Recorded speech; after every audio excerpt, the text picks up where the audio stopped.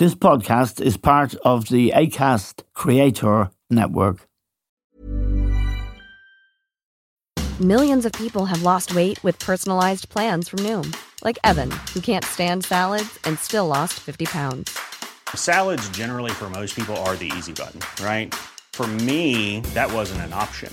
I never really was a salad guy. That's just not who I am. But Noom worked for me. Get your personalized plan today at Noom.com. Real Noom user compensated to provide their story.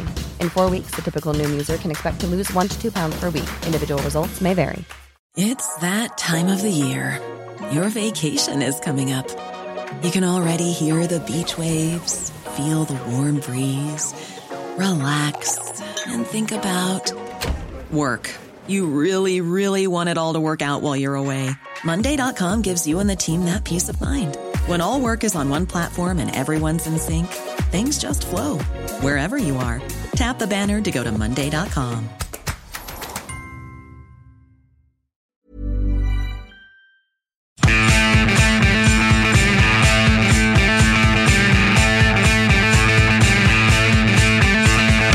Hello and welcome to The Stand with Eamon Dunphy.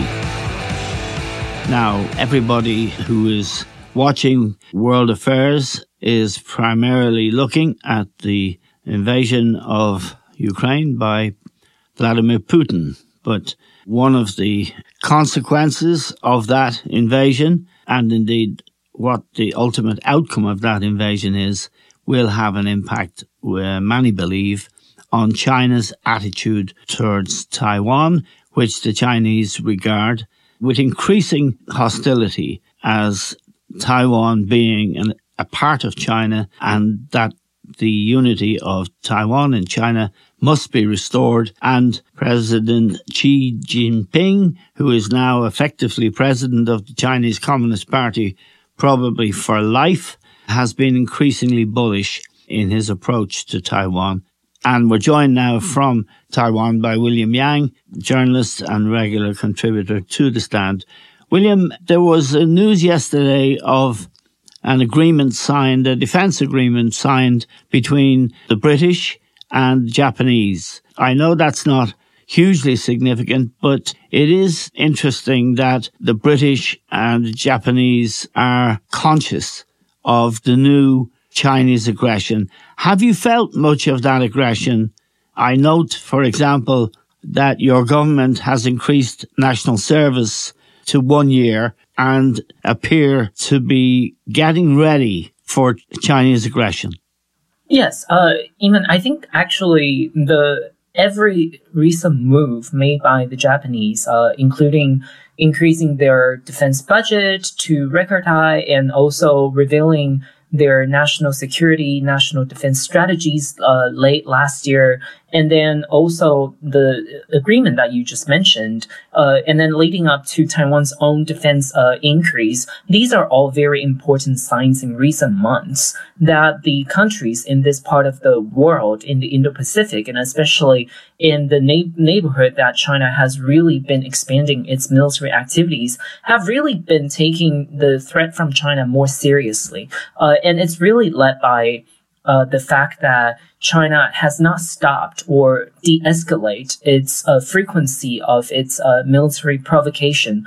We saw late last year in December that there were 71 Chinese fighter jets flew into or around the area of Taiwan. And then just last week, there was also 59 Chinese military aircraft conducting basically the same thing. And what this is different from the past is that in the past, these military aircraft usually only flew into the air defense identification zone, which is still a little distance from Taiwan. Yes. But nowadays, more and more of these aircraft are flying across the median line of the Taiwan Strait, which is essentially redefining the status quo across the Taiwan Strait. And I think this move by China is not only viewed as a threat by Taiwan, but also by neighboring countries. And Japan and the Philippines have both recently been engaging in very deep and very high-level talks with the United States to increase bilateral security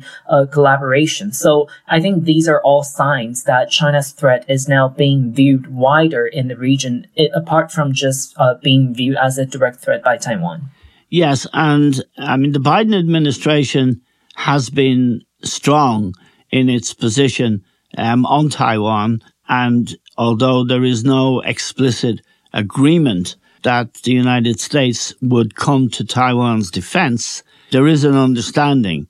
Let me ask you about the change in the House of Representatives, the Congress last week, and it is now effectively controlled by a group of hardline Trumpists who will have the deciding say in any policy. One of their big complaints is that the United States is spending too much money in Ukraine, that it doesn't need to be there, and that they are really isolationists, which, as you know, I'm sure, mean that it's America first. Make America great again doesn't necessarily translate to defend freedom, whether it's in Ukraine or Taiwan. I take it you and your people are watching that situation in the United States. Yes, exactly. I think, just like you mentioned, I think even though traditionally the Republican-controlled Congress would have favored Taiwan a lot more compared to a Democrat-controlled House. But, since Trump came to power, we saw this inconsistency and a lot of the times the basically unconventional move that they made in terms of foreign policy and how they decide to provoke or make some moves that essentially will be viewed as controversial around the world by partners in Europe or even here in Asia. So, while Kevin McCarthy has publicly made it very clear that he also intended to come and visit Taiwan once he becomes the House Speaker, and he did. But the question remains, the consistency and the very, principled support that we have been seeing from the United States under the Biden administration over the last 2 years, whether that is going to be continued or not, that still remains a big question mark. Because like you said, the new House representative is basically now very confused, and they don't have a consensus on the agenda. So whether foreign policy is going to be more important or domestic issues is going to be prioritized, we will have to see as they move forward. But I think one thing that we can keep in mind is that it's very clear that in at least the last 5 to 10 years, China has replaced Russia to become viewed as the biggest threat by American politicians, bipartisan. There is a bipartisan consensus that China's threat should be prioritized over any kind of threat. So when it comes to that, I think maybe Taiwanese people can rest a little bit assured that the issue of Taiwan is going to remain very high on the agenda. And the other information that is going to maybe console Taiwanese people a little bit is the fact that there have been a lot of talks that the GOP's 2024 presidential campaign, even during the primary, is going to, for the first time, put the issue of Taiwan on the agenda. I think that's unprecedented. Yes. So if we look at that within the Republican Party, maybe the issue of Taiwan is not going to be overshadowed. But the approach that they are going to use to tackle and to handle the issue of Taiwan remains a big question mark, and that could have a lot of implications about how China is going to respond. Yes, I noted a speech made by your president, President Chai, in December, and she said that peace will not drop from the sky. Taiwan, she said, is on the front line of authoritarian expansion. And the implication of that, really, that authoritarian expansion, it is really a growing standoff between the law-abiding, free democracies in the world and the places like Russia, China, Iran, and the Middle East, the Saudis and all of that, there is a feeling that there is a hardening of attitudes on both sides of that. And of course, Taiwan is on the front line because China is so powerful. How has that changed in your mind, William, and in the minds of your fellow countrymen and women over the last 10 years? Are you more worried now than you were 10 years ago? And just as well as that, a second question, and I think we've talked about this before, how important is it that Putin does not win in his invasion and war on Ukraine? So I would like to, I think, go back to one of the most important lines that the former NATO Secretary General Rasmussen said just 2 weeks ago when he was here in Taipei.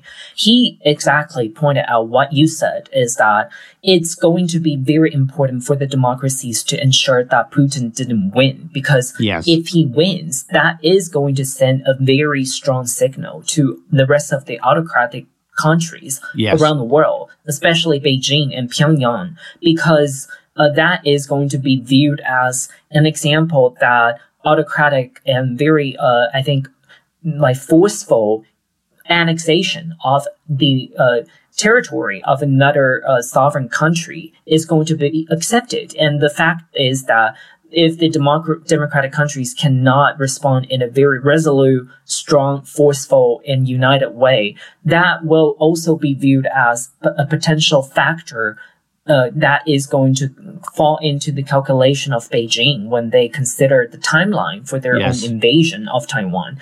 And then I think another thing over here is that I think over the last 10 years, while the level of concern, I would say, certainly has increased, but it's not reaching the level of panicking yet. Yes. But at the same time, what is accompanying that rising level of concern is also the rising level of awareness among the Taiwanese people about the need for us to really defend ourselves and to look inward at the problems that have been existing in Taiwan's own defense system and the national security strategy over the last few decades. Because clearly, during the early 2000s, from 2008 until 2016, that was a long period where Taiwan was actually heading in a very different direction than where it is heading in now. At the time, Taiwan actually was believing and embracing in the spirit that Taiwan should just completely move into the voluntary-based military service and abolish the entire conscription because they believe that peace is the key to ensure the stability and the status quo of the Taiwan Strait. And at the time, it was still in between the former Chinese leader Hu Jintao but once Xi Jinping came into power after the first 4 years, I think Taiwan has seen a very significant change in the direction and the mindset over there in Beijing. So since Taiwan came to power, her government immediately started the whole conversation within the government with the military to talk about the need to bring back this 1-year conscription. And so that led to what we saw last month, which is very important, the announcement of Taiwan's reverse of going back to the 1-year service, which I actually personally did in about almost a decade ago. And that was a very different era in Taiwan. At the time, I was one of the last few that still had to serve in that 1-year military service. But then now we are seeing Taiwan going back to that. And you can already see within just the last 10 years, there have been such big debate and big swing. But the fundamental factor that is causing this swing is because of the change in Beijing's attitude, rather than the decision that is unilaterally made by Taiwan that we will just want to beef up our own defense. If there is no existing and growing threat coming from the other side, I think Taiwan will still be sticking with the philosophy that peace is the fundamental factor and the fundamental way to resolve any differences across the Taiwan Strait. But now it's very clear that that should not be the only way. Taiwan should also look into and also beef up its own defense capabilities, just because we are dealing with a lot more uncertainty moving forward. It's that time of the year. Your vacation is coming up. You can already hear the beach waves, feel the warm breeze, relax, and think about work. You really, really want it all to work out while you're away. Monday.com gives you and the team that peace of mind. When all work is on one platform and everyone's in sync, things just flow. Wherever you are, tap the banner to go to Monday.com. Here's a cool fact. A crocodile can't stick out its tongue. Another cool fact, you can get short-term health insurance for a month or just under a year in some states. United Healthcare short-term insurance plans are designed for people who are between jobs, coming off their parents' plan, or turning a side hustle into a full-time gig. Underwritten by Golden Rule Insurance Company, they offer flexible, budget-friendly coverage with access to a nationwide network of doctors and hospitals. Get more cool facts about United Healthcare short-term plans at uh1.com. Hey, Dave. Yeah, Randy. Since we founded Bombas, we've always said our socks, underwear, and T-shirts are super soft. Any new ideas? Maybe sublimely soft. Or disgustingly cozy. Wait, what? I got it. Bombas. Absurdly comfortable essentials for yourself and for those facing homelessness. Because one purchased equals one donated. Wow, did we just write an ad? Yes. Bombas. Big comfort for everyone. Go to bombas.com/ACAST and use code ACAST for 20% off your first purchase. There's never been a faster or easier way to start your weight loss journey than with PlushCare.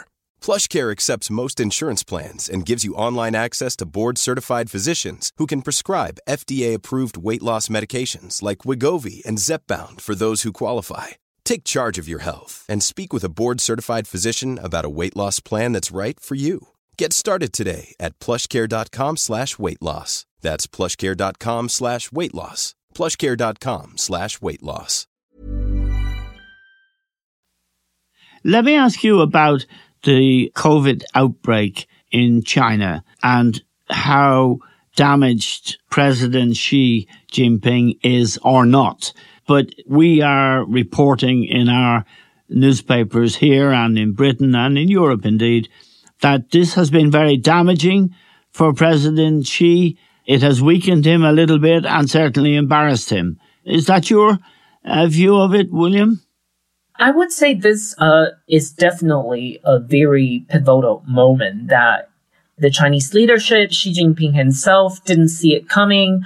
The protest was really the last straw that forced him, for the first time since he came into power over the last 10 years, that he had to publicly reverse and completely drop a flagship policy that he has been championing over the last 3 years. So I think you're right that the public image of Xi Jinping, as an invincible and leader that should not be questioned, definitely was very tested in late November and into December. And then that's why we saw this abrupt policy U-turn where they did not even prepare with the government or the community or with the population and the society. No one was prepared for this entire sudden U-turn and the sudden drop of it, and which led to this very quick surge of the local domestic cases, and then also the rising concerns among different countries once China announced that they were going to drop and reopen their border on January 8th.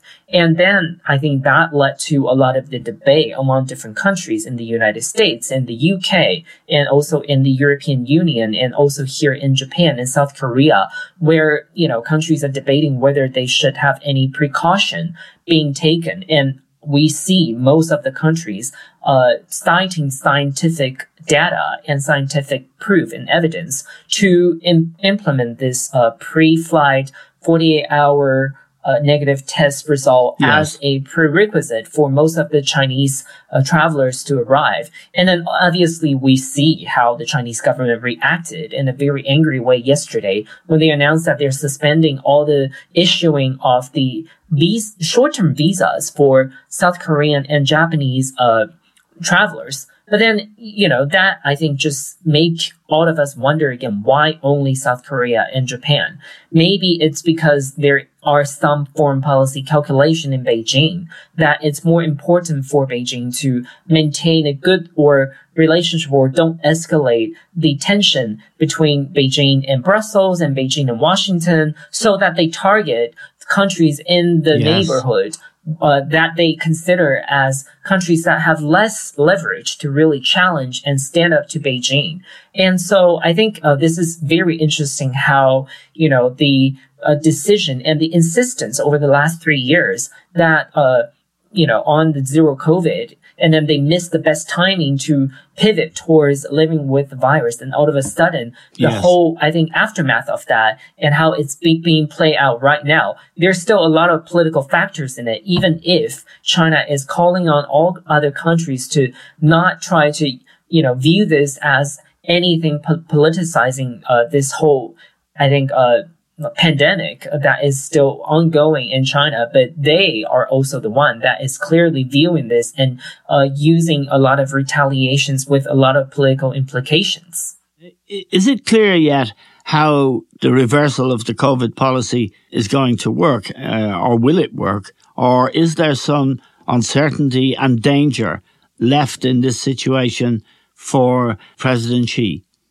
I think over time, we are slowly seeing the number in China dropping over the last week. Right. But at the same time, we know that the first wave started in the urban centers where the healthcare system is still relatively okay, or at least there is still some capacity where they can deal with the very sudden rise and surge of the number of patients. But even in Beijing and Shanghai, we see that the cremation and the funeral homes are very struggling dealing with the number of bodies that they have to cremate every day. Yes, and we've seen those pictures, and at the same time, the Chinese government is saying maybe 50 people died this week, which is clearly not true.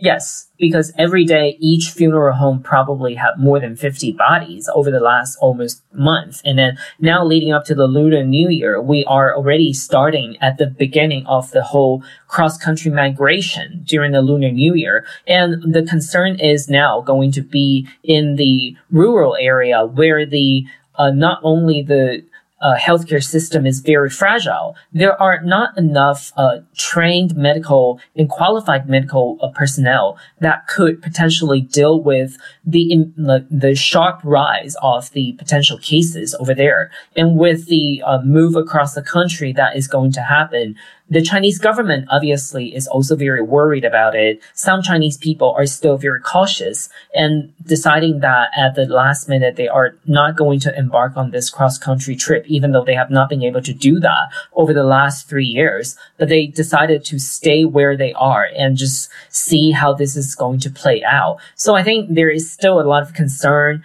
and this potentially the current pandemic and the outbreak inside China will have to drag on at least for another month or two after the Chinese New Year. So essentially, I think by mid-March or late March, that's when the experts are estimating that the numbers are going to really finally drop significantly. But we just don't know because, at this point, the numbers and the data that the Chinese government they're just not sharing anything. They're no longer updating the world about the real scale of the outbreak over there. So I think that's also something that the World Health Organization and other Western countries have been pushing China, but so far they have not given in.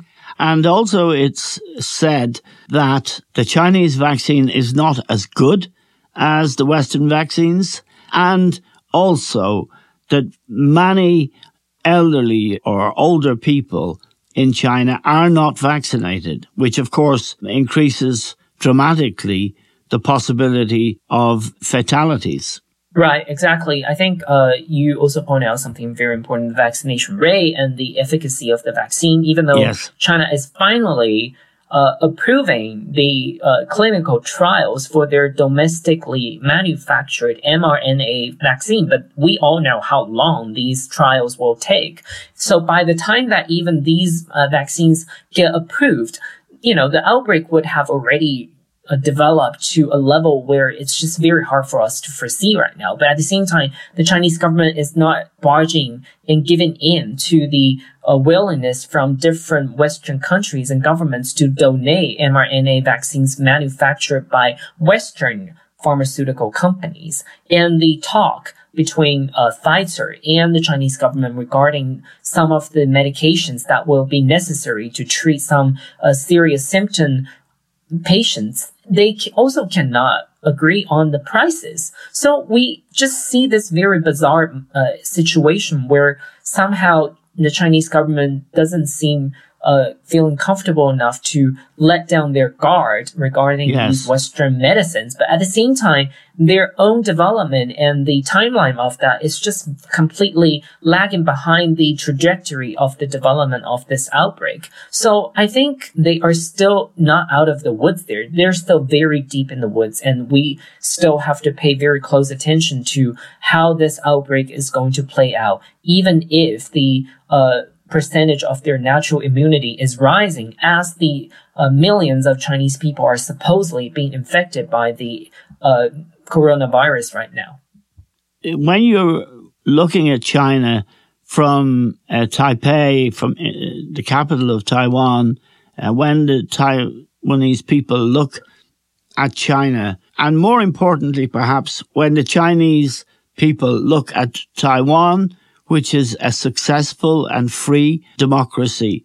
It's said that what was driving Vladimir Putin crazy was the idea that Ukraine would become a free, democratic state functioning well, because it would be right next door to Russia, and Russian people would say, we'd like some of that for ourselves. Is it the case that Chinese people, that at the core of the Chinese Communist Party's concern is the idea that Taiwan is such a successful society, and the COVID thing might be another sign of it, but it is a successful, free democracy, and therefore a danger? I think you're exactly right. I think, that's the shared concern among all autocratic leaders. Their insecurity usually comes from a, close by country that shared a lot of, I think, history, culture, language with the people inside the country that they're trying to tighten the control over. And so obviously they are really concerned about those mirror and spillover effects of anything that might actually contradict about the policy that is being imposed in China. And, so I think you are right about, pointing out the concern that might be underlying a lot of the decisions and a lot of the moves that Beijing decided to adopt over the last, 10, 20 years. And as Xi Jinping moved into his third term, starting 2023, we are, I think, going to probably see a lot more of those forceful and provocative response from China from time to time. And that is also going to, I think, couple with whether he feels secure enough when it comes to his own control over the Chinese society. And obviously, I think how the trajectory of Taiwan's development is going to play a big part in terms of how he really feels and how he really views the stability of his own control. Yeah, just a final point on that, William. The example of Hong Kong, how President Xi moved ruthlessly. He didn't allow for any opposition. The British, who had a deal with him, they did nothing. And that was weakness. Well, can I put it to you that looked like weakness on the part of the West, in this case, particularly the British, that she could just tear up the agreement, walk in, arrest people, many hundreds of thousands, I believe, young people leaving Hong Kong to go to Britain. All of that might have encouraged President Xi to think Taiwan will be the same. Or am I wrong about that? I think maybe before, the 2019 and before the election here in Taiwan in 2020, yes, that is probably the original calculation and the playbook that he has in his mind. Yes. But, I think ever since that election result, which I think shocked him and the entire Chinese leadership, and then looking at the constant poll that comes out of Taiwan suggesting that Taiwanese people are not feeling any more, they're not falling any closer towards China, but rather they are pushing themselves further away from China. So they realize that the way that they handled the entire protest situation in Hong Kong actually created this counter effect in the case of Taiwan. So I think right now, what Beijing probably is feeling is they're very puzzled and struggling to come up with a strategy that they can convince themselves that it will work as a way for them to fulfill this ultimate goal of reuniting Taiwan with China. So right now they have a very bad read on the status quo and the situation and the mentality and the atmosphere over here in Taiwan because there is no official exchange. And at the same time, both sides, I think, of the Taiwan Strait is also feeling very, unsure about how the other side is really thinking and what are the strategies that the other side is going to adopt, which I think is why a lot of the experts and I think analysts are raising the concern that when there is very little official communication, a lot more uncertainty can be created, and that can lead to miscalculation in all kinds of way. And when that is the case, that's when they say that these might just be the sources of any potential military conflict that maybe no side is prepared, but all of a sudden it just happened because of the lack of clarity from both sides. Okay, William, thank you very much. We never, I just want this to be a last question. When the House of Representatives Speaker at the time, Nancy Pelosi, we were on holiday in August when she visited Taiwan. Personally, looking at it, I thought that's a pretty provocative thing to do. Was it welcomed by the people of Taiwan that she came? So, obviously, a lot of people in the West thought it was grandstanding and not very sensible. What did the Taiwanese people think? I think the Taiwanese people feel like her visit is still a very important moment to bring all the global attention to Taiwan. Yes. And it's also a very important moment for the bilateral relationship. Yes. Even if it means that, the subsequent pressure coming from China is rising. But I think more people over here view the trip as a necessary move by Washington so that, it created a lot more discussion and attention and I think interest on how each country, each region should play a role in this Taiwan Strait situation or the potential Taiwan Strait crisis. And then I think, so overall, if you ask people here right now, for more than 5 months after her visit, they would still be thinking that the trip is necessary and the trip is the right move. Okay, William, as always, it's a pleasure to speak to you. Wish you a Happy New Year again. And thank you very much for joining us. That's William Yang. We're grateful to William, as always, to you for listening. That's all we have time for now. We'll talk to you soon.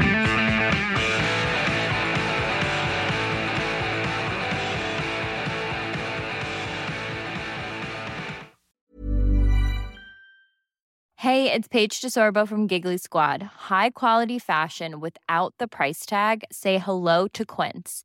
I'm snagging high-end essentials like cozy cashmere sweaters, sleek leather jackets, fine jewelry, and so much more. With Quince being 50 to 80% less than similar brands. And they partner with factories that prioritize safe, ethical, and responsible manufacturing. I love that. Luxury quality within reach. Go to quince.com/style to get free shipping and 365-day returns on your next order. Quince.com/style.